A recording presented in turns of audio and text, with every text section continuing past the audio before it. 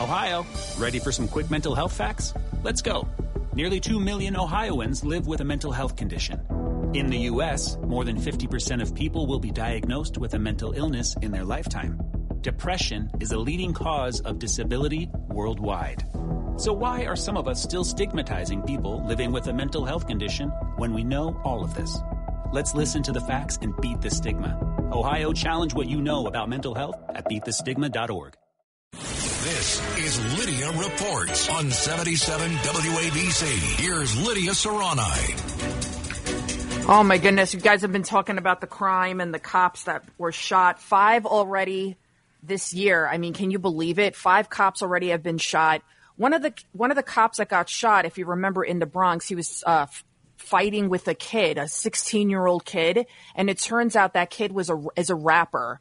And he already got some sort of advance from his record deal. And now he wants to use that money from his record deal to get out of jail, because they actually finally held him on a cash bond, because when he was arrested 2 years before for having an illegal gun, he was treated as a juvenile and he was just simply let out on the street. So this is what's happening. You can be caught with an illegal gun and they're just kind of letting you back out. And then they're wondering, the cops are wondering, Mayor Eric Adams are wondering, well, the cops aren't, but Mayor Eric Adams is like, hey, we're taking thousands of guns off the street. And for every 5 we take off, we're noticing for every 1 gun we take off the streets, for every one, we're finding 5 more are still out there, because it's not technically the guns. It's the people that are carrying the guns, and they've always been out there. They're always going to come in. It's almost impossible to stop it. What you need to do is to put people in jail. But Mayor Eric Adams, he did make a very salient point the other day when he said the following about getting to the root cause of the problem, about why we're seeing crime surging all across the city. Take a listen. We have to deal with the institutional problems. We have failed to educate black and brown children in the city of New York, if not this entire country. And we put in a new plan in our subway system that's going to increase mental health professionals and at the same time have my law enforcement personnel there deployed properly.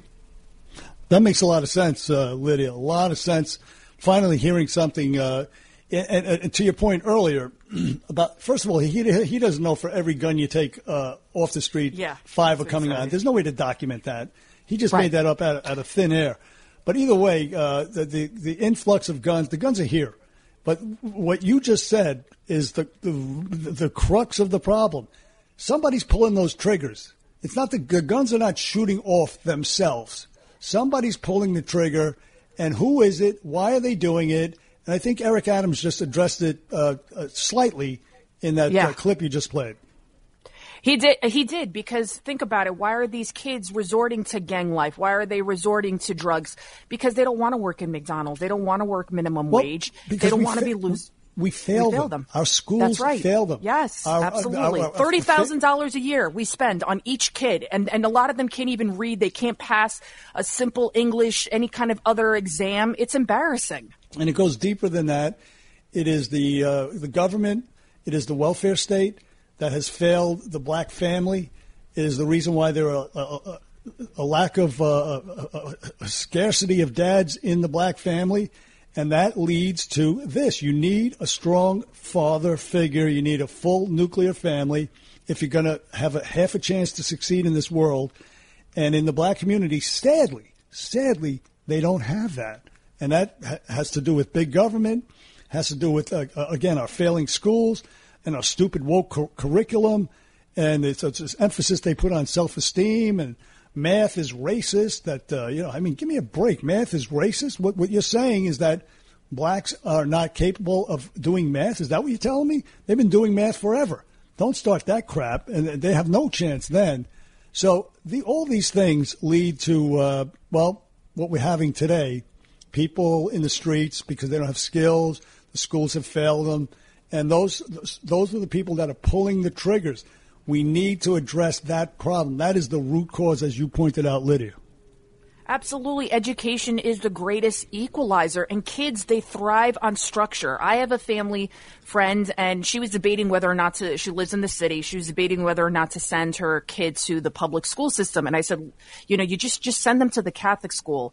She's like, no, he wants to go to the public school, this and that, whatever. Her kid completely transformed in a bad way because the public school didn't care if he showed up on time. They didn't care if he didn't hand in his homework. They didn't care if he showed up or not. They didn't care. They didn't care if he showed up like a half a thug with his pants down around his legs. No. And, just rolling around like like a thug. I mean, they don't care. It starts as simple as that. It starts as simple as that. Being there on time, making sure you're dressed properly. If I was the mayor and I had a magic wand, I would make it mandatory that all the kids have to wear uniforms. That's the first thing I would do because then you would equal the playing field. I would make sure all the kids have to be there on time. And you know what else is not fair? It's that the majority of kids want to learn. Majority of kids are such good kids, even though they come from broken homes. But then you've got a couple of those little thugs that are all messed up for whatever reason, and they ruin it for everybody. I'm not a mayor. I'm not a cop, but we should, if they want crime to plummet, you do what has been proven to work. You prosecute those lower level crimes like fare evasion, like drug dealing. Can you believe that? We're not even prosecuting drug dealing anymore. We're not prosecuting prostitution anymore. That's what you need to do. You do mandatory jail sentences for people that are caught with illegal guns, and you bring back stop, question, and frisk.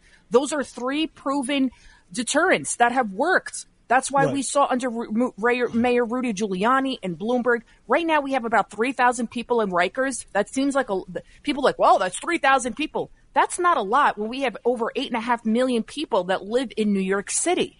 No, it should be a lot more. We used to have closer to 10,000 back in the day. Yeah. It is a joke. Listen, and even 10,000 is not a lot if you look at it statistically compared to 8.5 million people that live in the city. And who cares about the abstract number? If they deserve to be in Rikers Island, they deserve to be in Rikers Dam Island. We got to keep the citizenry safe, and we have to stop with this soft bigotry of low expectations. We have to stop it.